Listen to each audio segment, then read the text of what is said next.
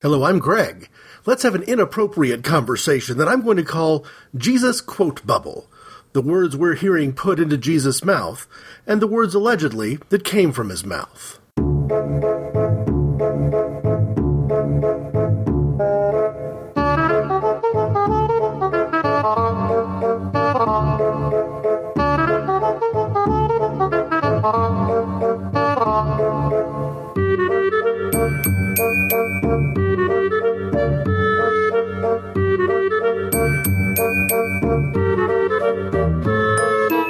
There's been some ironic timing, and maybe not so surprising, based on the fact that 2016 is an election year.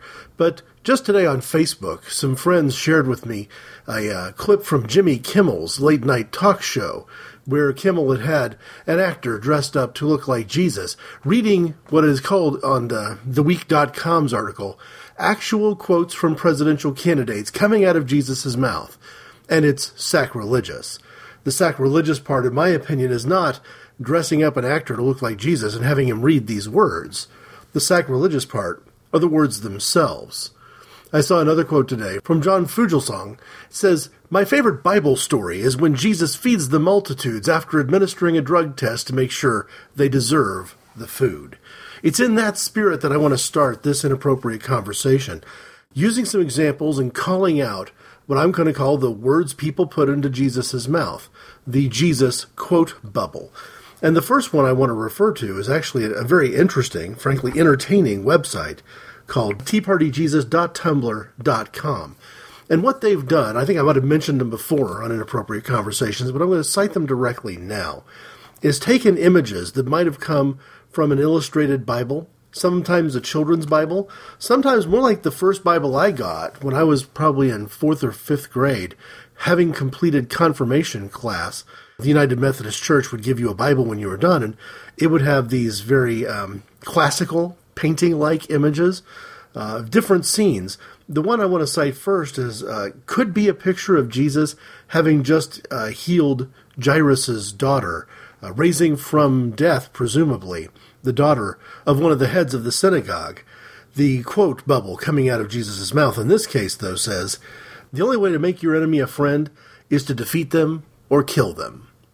Now, what makes the teapartyjesus.com site so interesting, what makes the quote bubbles, in my opinion, so impactful? It'd be easy pickings. It'd be fish in a barrel if they were just going with the current crop of Republican presidential candidates.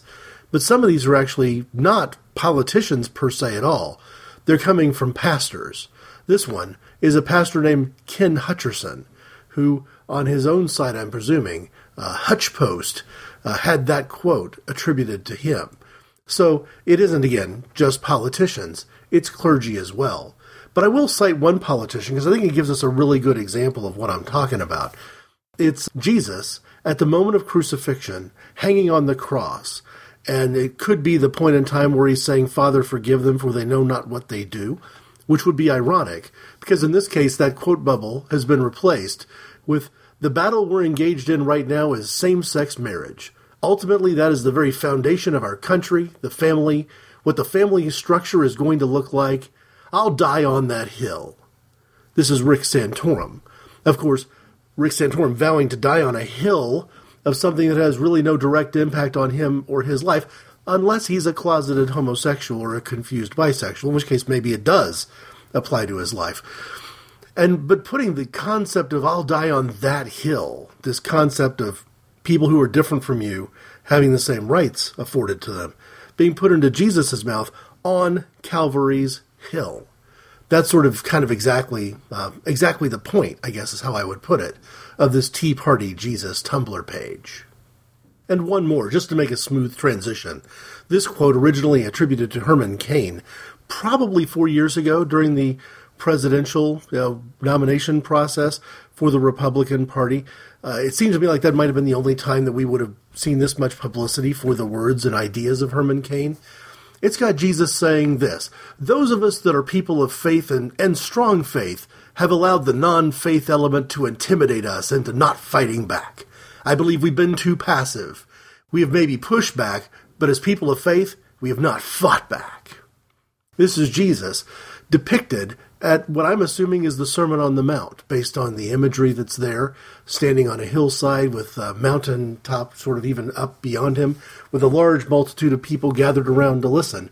And I want us to make a comparison in this particular inappropriate conversation between this notion that we people of faith have not done enough to fight this non-faith element. We haven't fought back, with the actual words Jesus spoke at the Sermon on the Mount, because I think the irony is going to be palpable.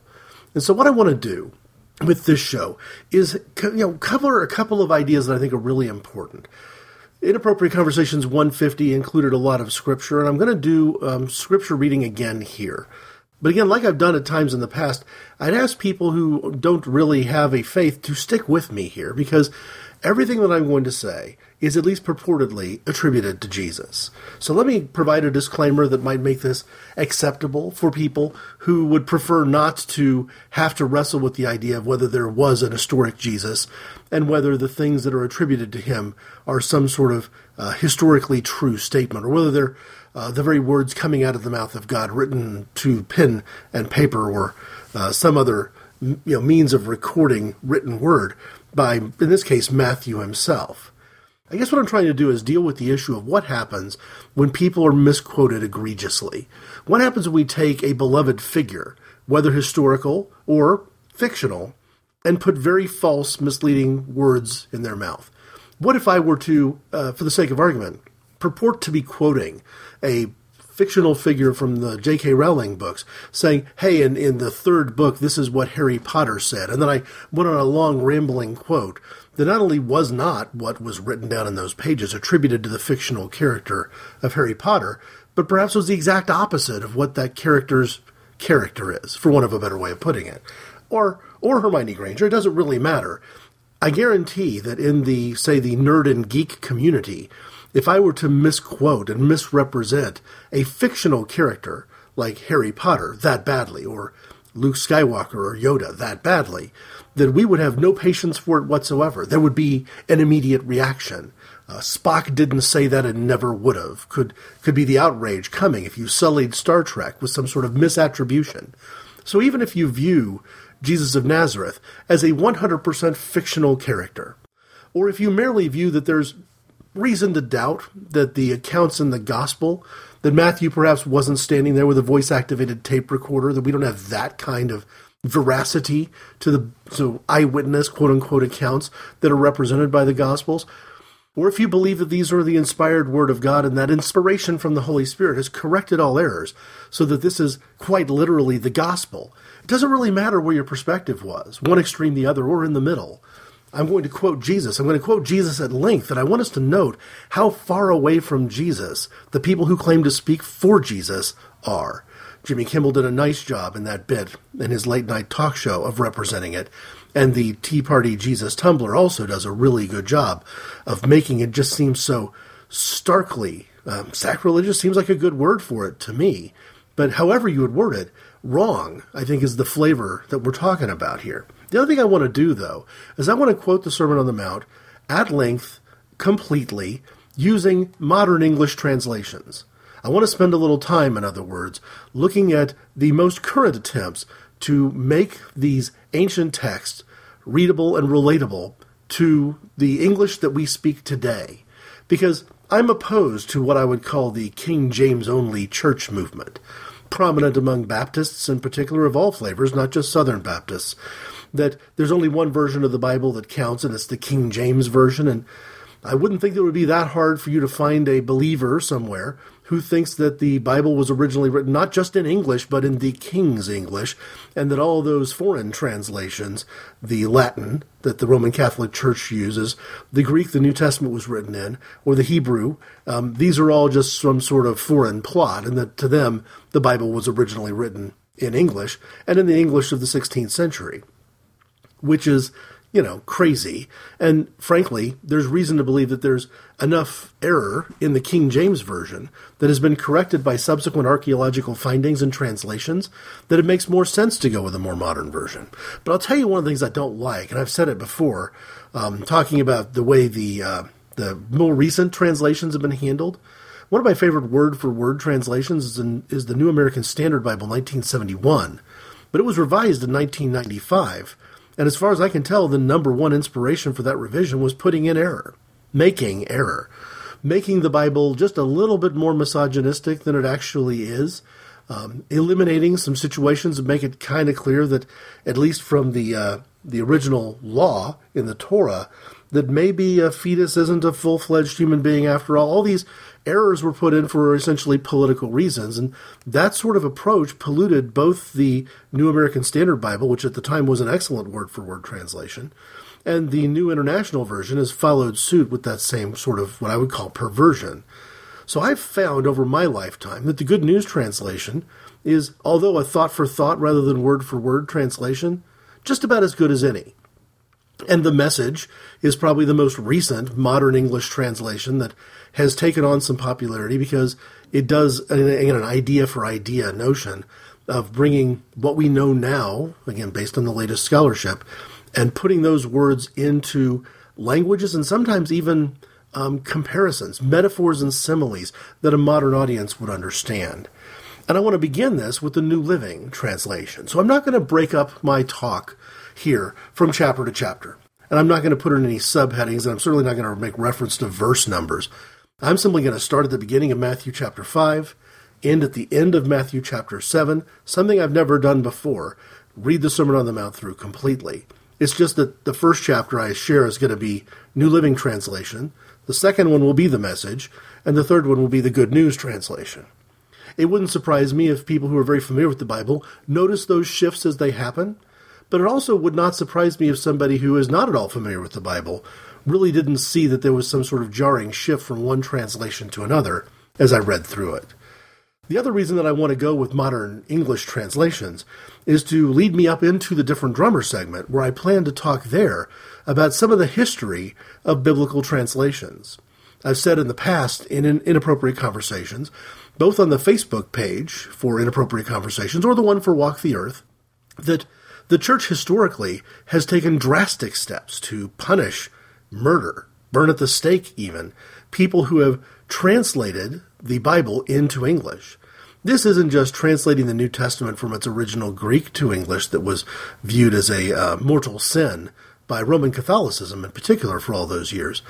Even the Latin Vulgate, which itself is a translation from Greek to Latin, translating that again into any sort of modern language that could be understood by common people was viewed as an egregious sin. So in some ways, if we go back in time to, say, 500, 600, 700 years ago, I'm going to share, word for word, what the modern English translations of Matthew's Gospel in the Bible have to say that Jesus said. And I may have been committing a mortal sin if I were to do this same thing that many years ago. You go back 6 or 7 centuries, and what I'm about to do might be the most inappropriate conversation I've ever done before, simply by, well, frankly, doing nothing more than just reading the Bible. There's one caveat I'll offer before I start, and that's that throughout this passage, there's a short intro and a single verse at the end that sort of ends it. Everything else is spoken by Jesus. Make no mistake, I'm not in any way impersonating Jesus, taking on that persona, in other words. I'm not making any claims of divinity. I'm simply reading the script, so to speak, as the script is written. And this one is called the Sermon on the Mount. And I guess I'd have to say that if I have a favorite section of the Bible, this notion of favorite verse always struck me as a little bit odd. You're automatically out of context the second you answer that question. No, for me the favorite section of the Bible is probably chapters 5, 6, and 7 of Matthew's Gospel. And although I've shared slices before in different Inappropriate Conversations, even back in the long scripture episode, number 150, Opening the Scriptures, I didn't cover the entire Sermon on the Mount. I saved it, I guess, for a moment just like this. The Sermon on the Mount. One day as he saw crowds gathering, Jesus went up on a mountainside and sat down. His disciples gathered around him, and he began to teach them. God blesses those who are poor and realize their need for him, for the kingdom of heaven is theirs. God blesses those who mourn, for they will be comforted. God blesses those who are humble, for they will inherit the whole earth. God blesses those who hunger and thirst for justice, for they will be satisfied. God blesses those who are merciful, for they will be shown mercy. God blesses those whose hearts are pure, for they will see God. God blesses those who work for peace, for they will be called the children of God. God blesses those who are persecuted for doing right, for the kingdom of heaven is theirs. God blesses you when people mock you and persecute you and lie about you and say all sorts of evil things against you because you are my followers. Be happy about it. Be very glad, for a great reward awaits you in heaven. And remember, the ancient prophets were persecuted in the same way. You are the salt of the earth.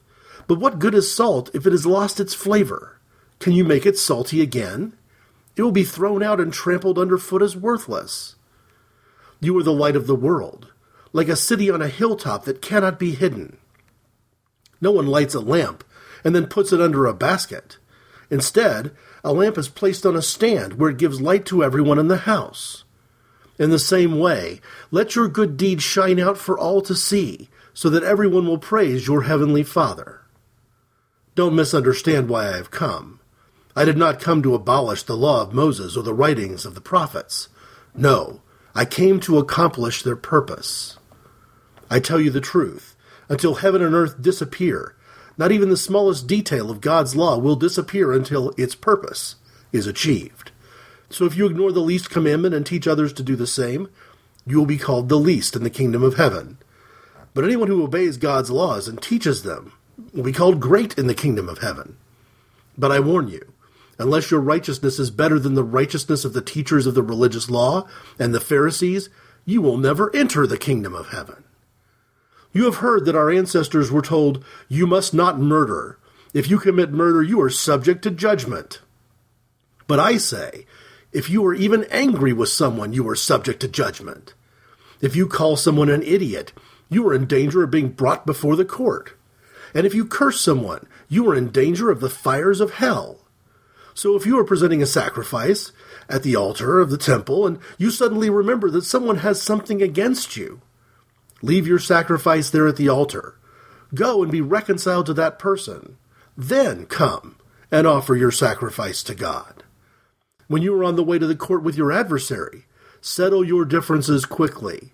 Otherwise, your accuser may hand you over to the judge, who will hand you over to an officer, and you will be thrown into prison. And if that happens, you surely won't be free again until you have paid the last penny.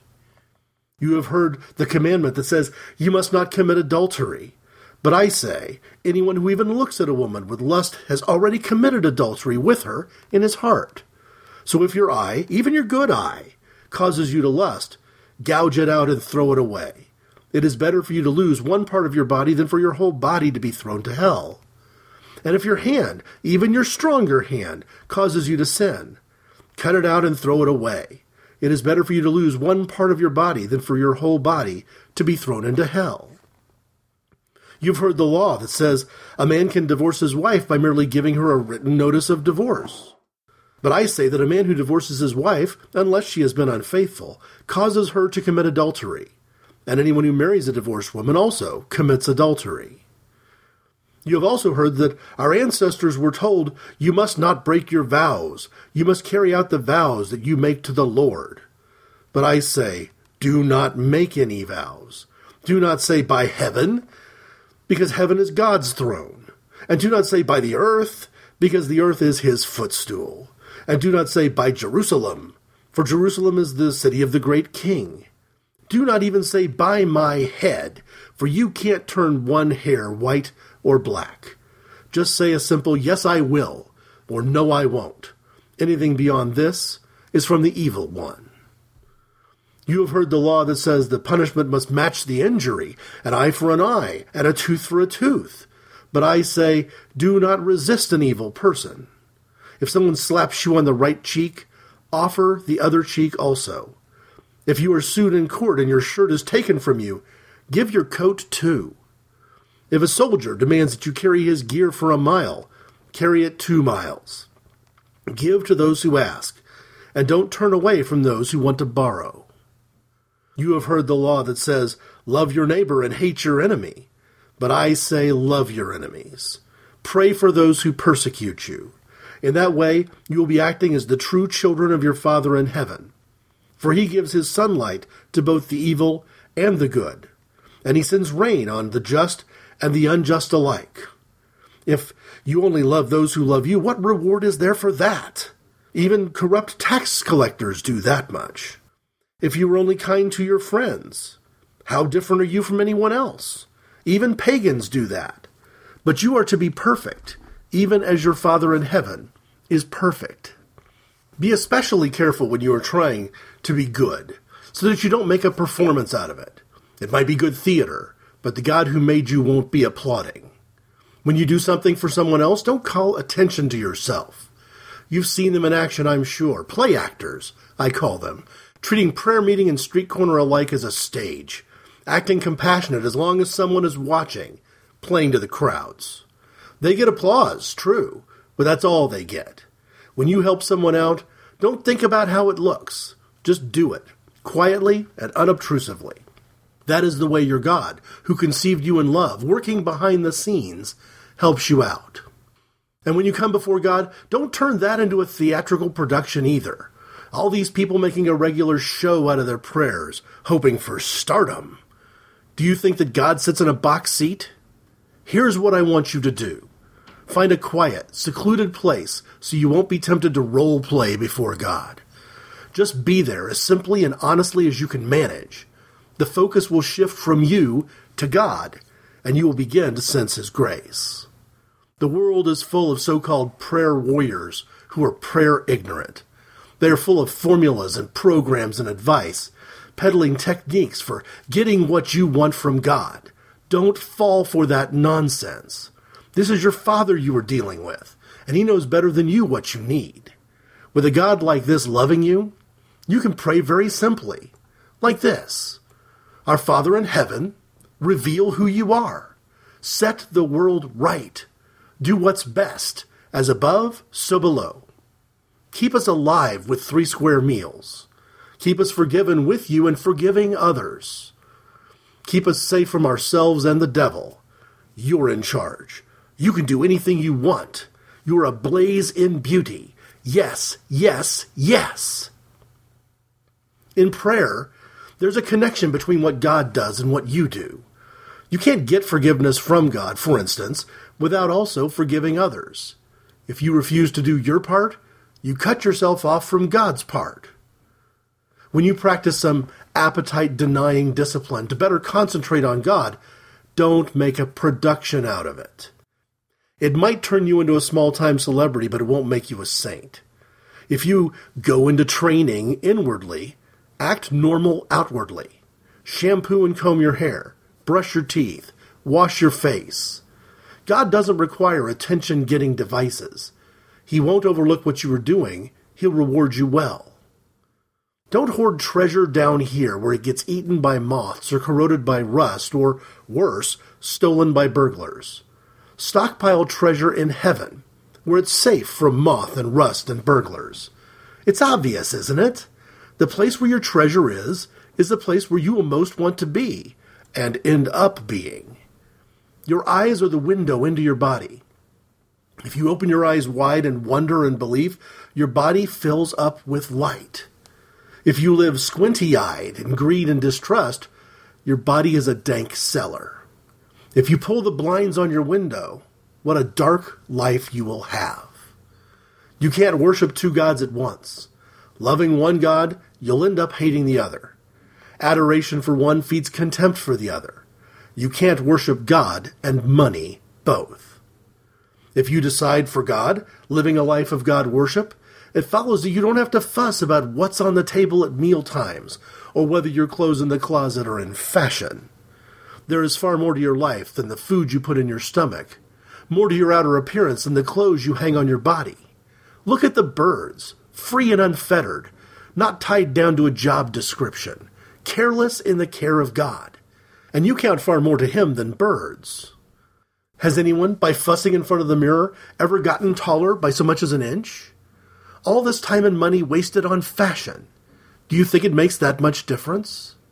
Instead of looking at the fashions, walk out into the fields and look at the wildflowers. They never primp or shop, But have you ever seen color and design quite like it? The 10 best-dressed men and women in the country look shabby alongside them.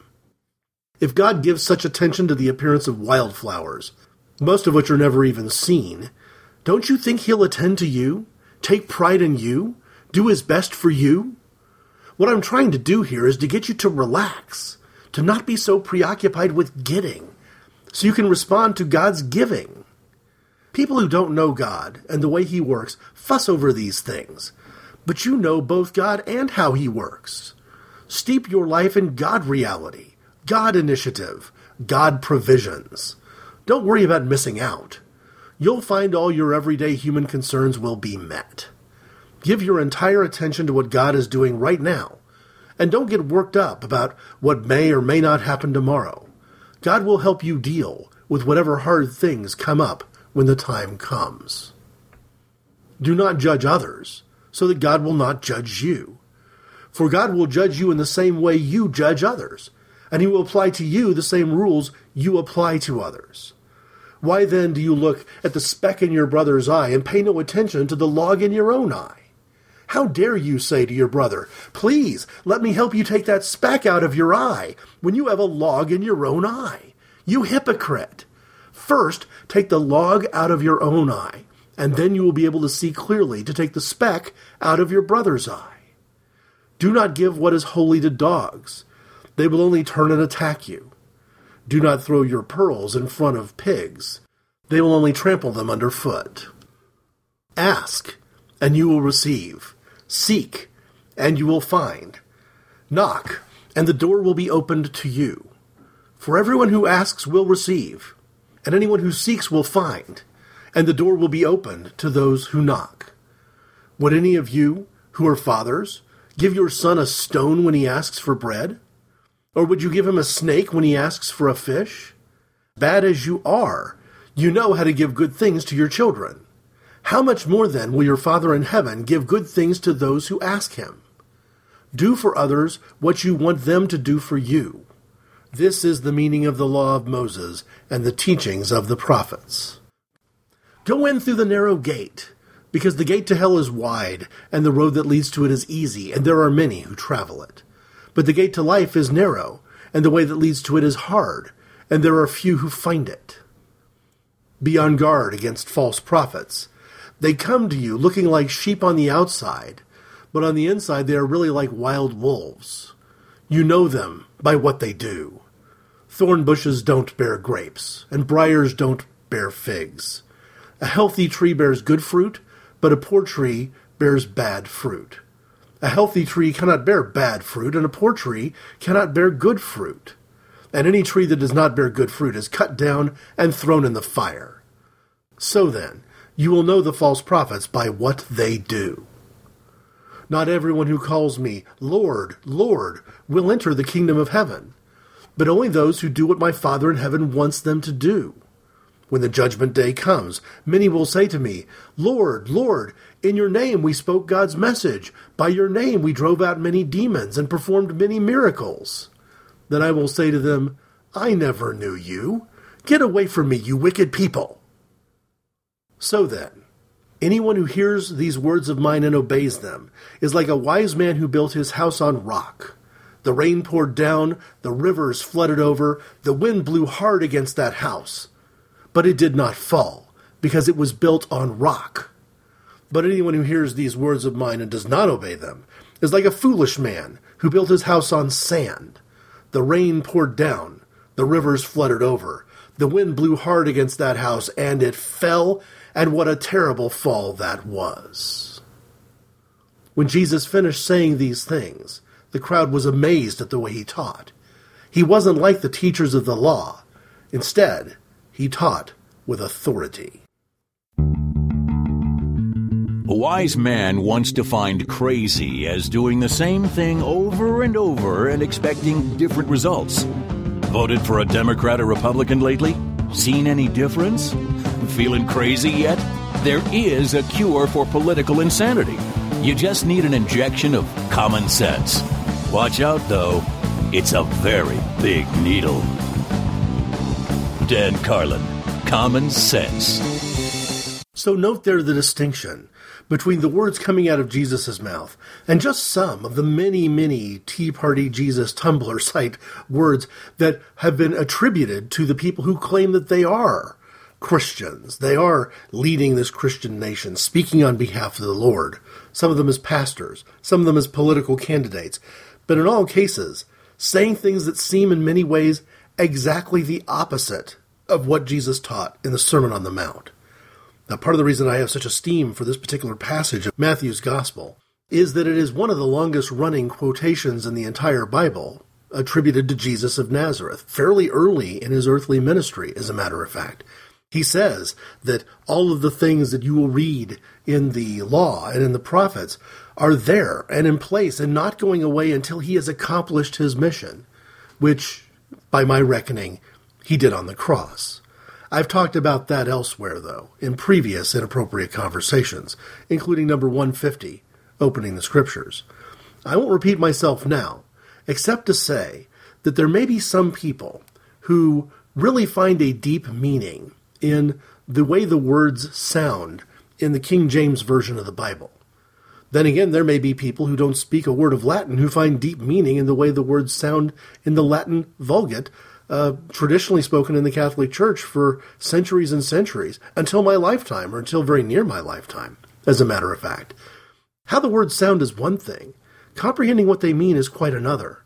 And there was a point in time, a point we typically refer to as the Protestant Reformation, but I'm going to get into why that's not exactly true in the Different Dumber segment.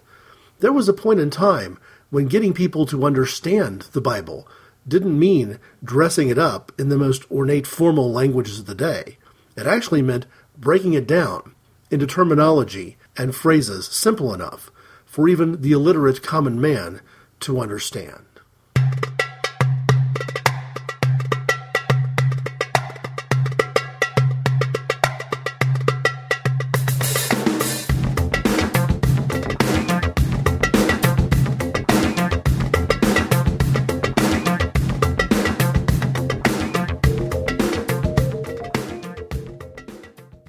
Our different drummer today is John Wycliffe, but before I can get to Wycliffe, I think I need to get to maybe the broader story, the bigger picture. So I'm going to share a little bit about Wycliffe's life from Wikipedia, but first I'm going to talk the Protestant Reformation from that same source, just to paint the picture. The Protestant Reformation, often referred to as simply the Reformation, was a schism from the Roman Catholic Church initiated by Martin Luther, John Calvin, Ulrich Zwingli, and other Protestant reformers in 16th century Europe.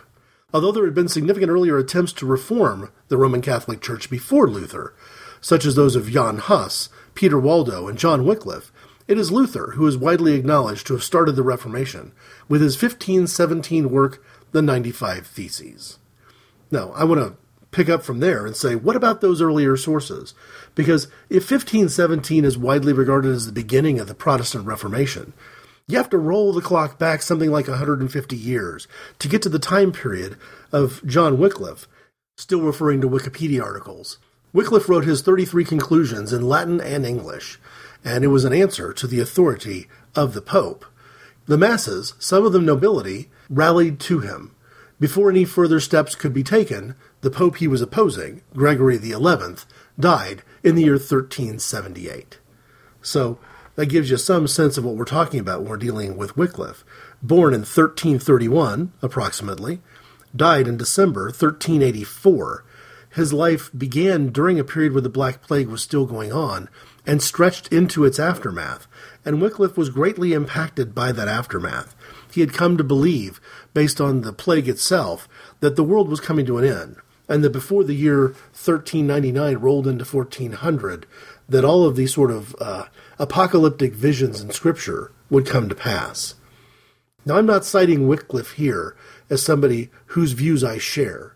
I think that in many ways, if I were to read the 33 conclusions that he offered, I'd find a lot of them to be, not to my liking. I would disagree strongly, in other words, with Wycliffe as a thinker. I say this as a non-Catholic.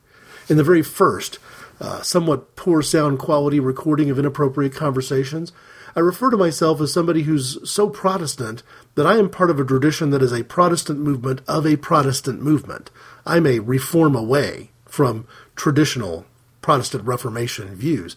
In fact, even since then, if you listen to Walk the Earth, you might get a sense that I'm even a reform away from that. You have to take 3 or 4 very large strides to get from my worldview to Roman Catholicism. But that doesn't mean that any point of view that purports to be a reform of Catholicism is going to be to my liking. I am not Calvinist, even in the remotest. Again, that line from Roman Catholicism to the Episcopalian view to United Methodism to what I view now, that path was never Calvinist, really, at any point in time. So the fact that Wycliffe has what I might consider to be some Calvinist notions makes his thought process unattractive to me. Quoting Wikipedia, Wycliffe's followers were known as Lollards, and followed his lead in advocating predestination, iconoclasm, and Caesaropapism, in attacking the veneration of the saints, the sacraments, requiem masses, transubstantiation, monasticism, and the very existence of the papacy. In other words, this guy's way more hard-line than I think I would ever be from a worldview perspective. Let's just take these things one at a time. My view on time, which has been documented in a couple of significant previous inappropriate conversations, one simply dealing directly with the notion of whether time itself is real, the other talking about our experience of time needing to be understood more vertically than horizontally. I don't believe in predestination. I think everything we're experiencing is happening simultaneously. That's a very different thing than believing that God knows what's going to happen in the future, because it calls into question the very notion of future. My ideas, by the way, are not new. They predate Wycliffe by at least 400, 500 years, going back to the time of Boethius. But all the same, Wycliffe and I are not on the same page when it comes to predestination.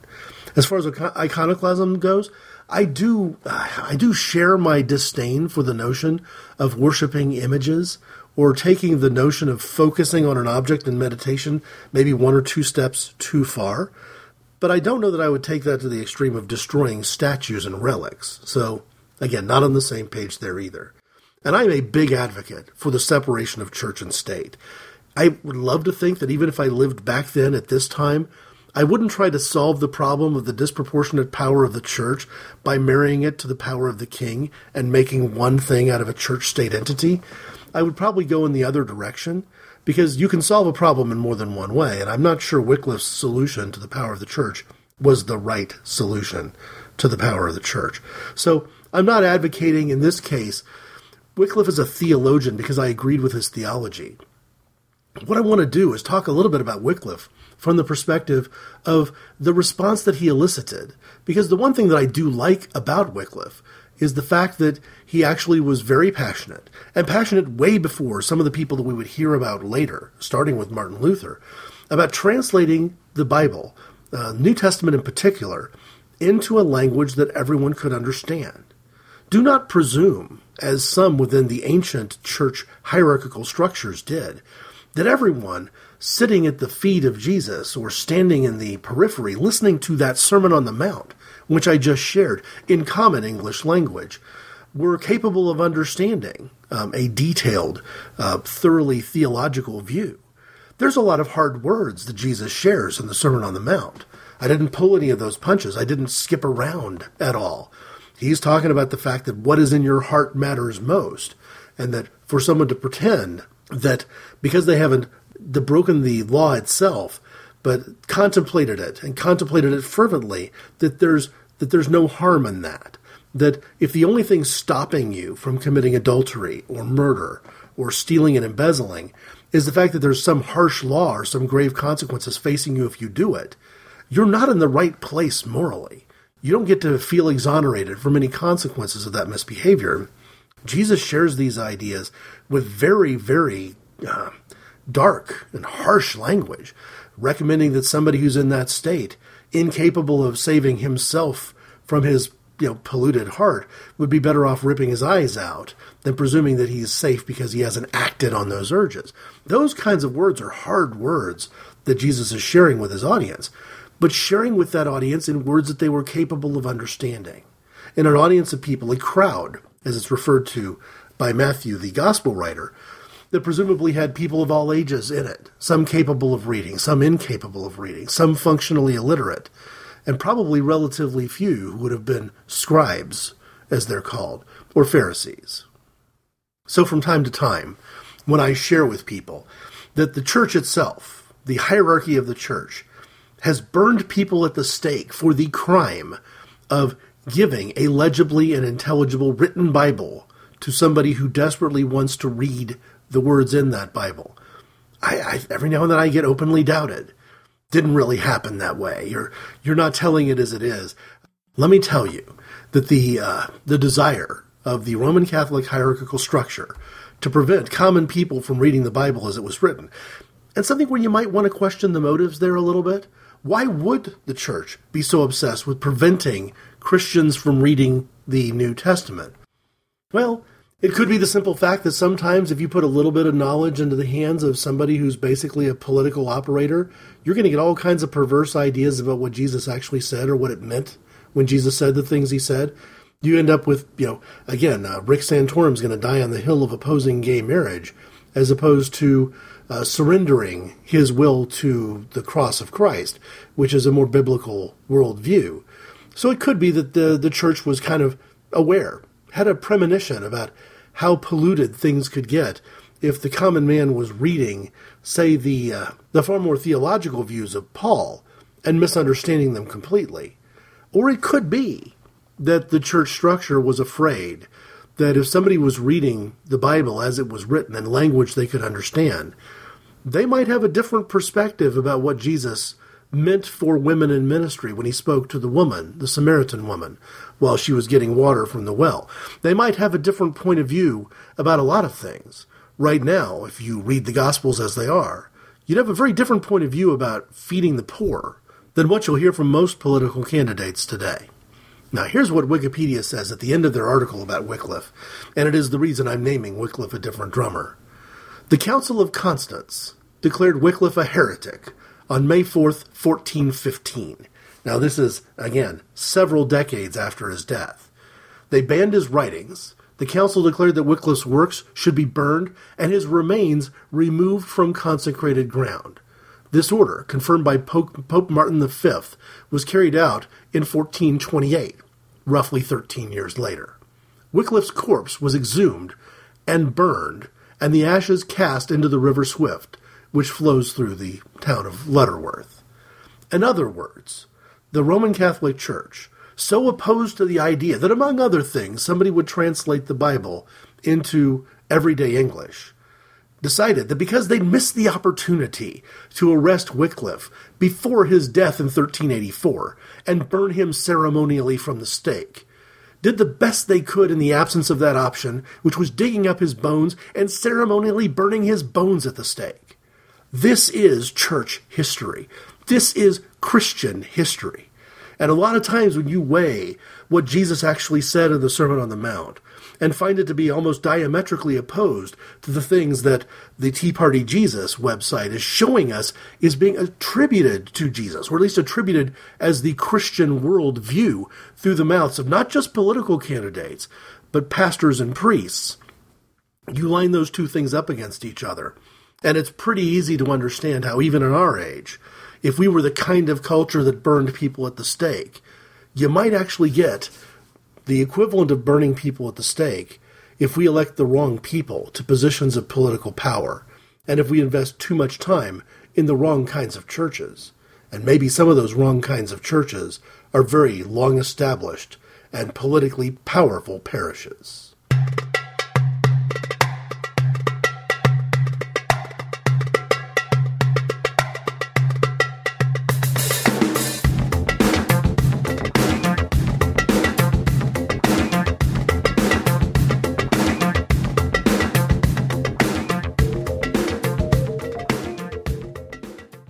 In Christian culture, I think it means more than one thing to use the expression, I love the Bible, or I love the Scriptures. I think I could easily accuse myself of being one of those people who loves the Bible. I've just shared, for not the first time in the history of Inappropriate Conversations, a long-running quotation that I think reflects my passion. But I think a lot of times when you look at people who believe Jesus said things he didn't say, like things like love the sinner but hate the sin, those things that Jesus did not say. People who believe that, I think when they say they love the Bible, They love the Bible much more symbolically. It's an idea. It's a shield. It's a badge. It's a fashion. It's something that you can put on like an heir. So if there's one point to today's inappropriate conversation, it's that I think those people who love Harry Potter enough to speak chapter and verse on what J.K. Rowling wrote for her characters and have a degree of passion about those characters being represented accurately, I have a tremendous amount of respect for that. That is in some ways how I feel about the Bible. I would take it one step further, though, and just to settle the rhetorical question I started off this show with, I'm not one of those people who believes that Jesus of Nazareth is a fictional character in the best-selling work of fiction in the history of publishing. I believe that the accounts are as close to real as you could expect to get from that point in human history, and that the oral tradition that we scoff at sometimes, when you hear people like Richard Dawkins use expressions like Chinese whispers through time, perhaps insufficiently respect the power of a long-standing oral tradition. No, I'm willing to grant that that's probably as close to an accurate telling of what Jesus said in the Sermon on the Mount as we could possibly get. The fact that it ends in that 7th chapter a little bit choppy, jumping from one idea to the next pretty quickly, might be a fair indication that there's pieces and parts that were omitted and lost, cobbled together, if you will. It doesn't make the account feel to me more fictional. If anything, it makes the account to me feel more real, like the scratchiness of an old record being more likely to be a genuine recording of Louis Armstrong's original band than it would be if it was a little bit too slick and a little bit too perfect. If you'd like to put some dialogue into this conversation yourself, I can be reached at ic_greg@hotmail.com. And in fact, ic_greg is pretty much the best way to find me. Twitter, I'm at ic_greg. SoundCloud, I've shared clips and sort of hints of the earliest shows of Inappropriate Conversations, working my way toward the present day slowly but surely. You'll find me there as ic_greg. I've already mentioned Facebook. There's a page for Walk the Earth and a page for Inappropriate Conversations. And both Inappropriate Conversations and Walk the Earth share the RSS feed at the website, inappropriateconversations.org, and on places like Stitcher.com and iTunes. Thanks for listening.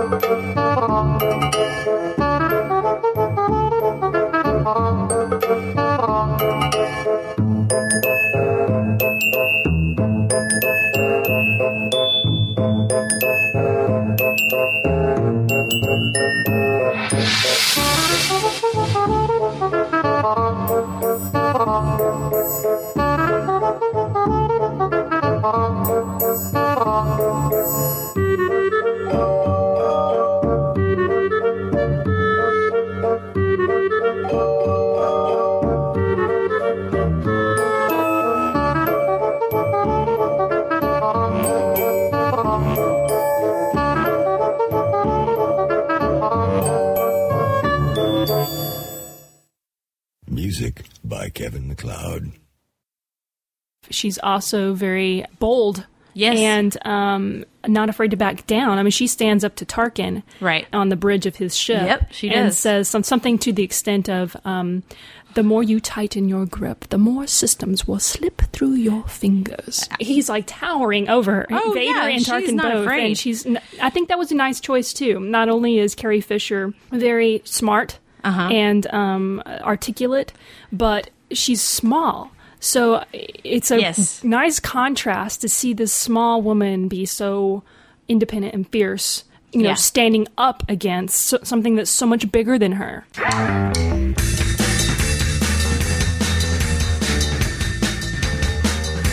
I'm Jen. And I'm Angela.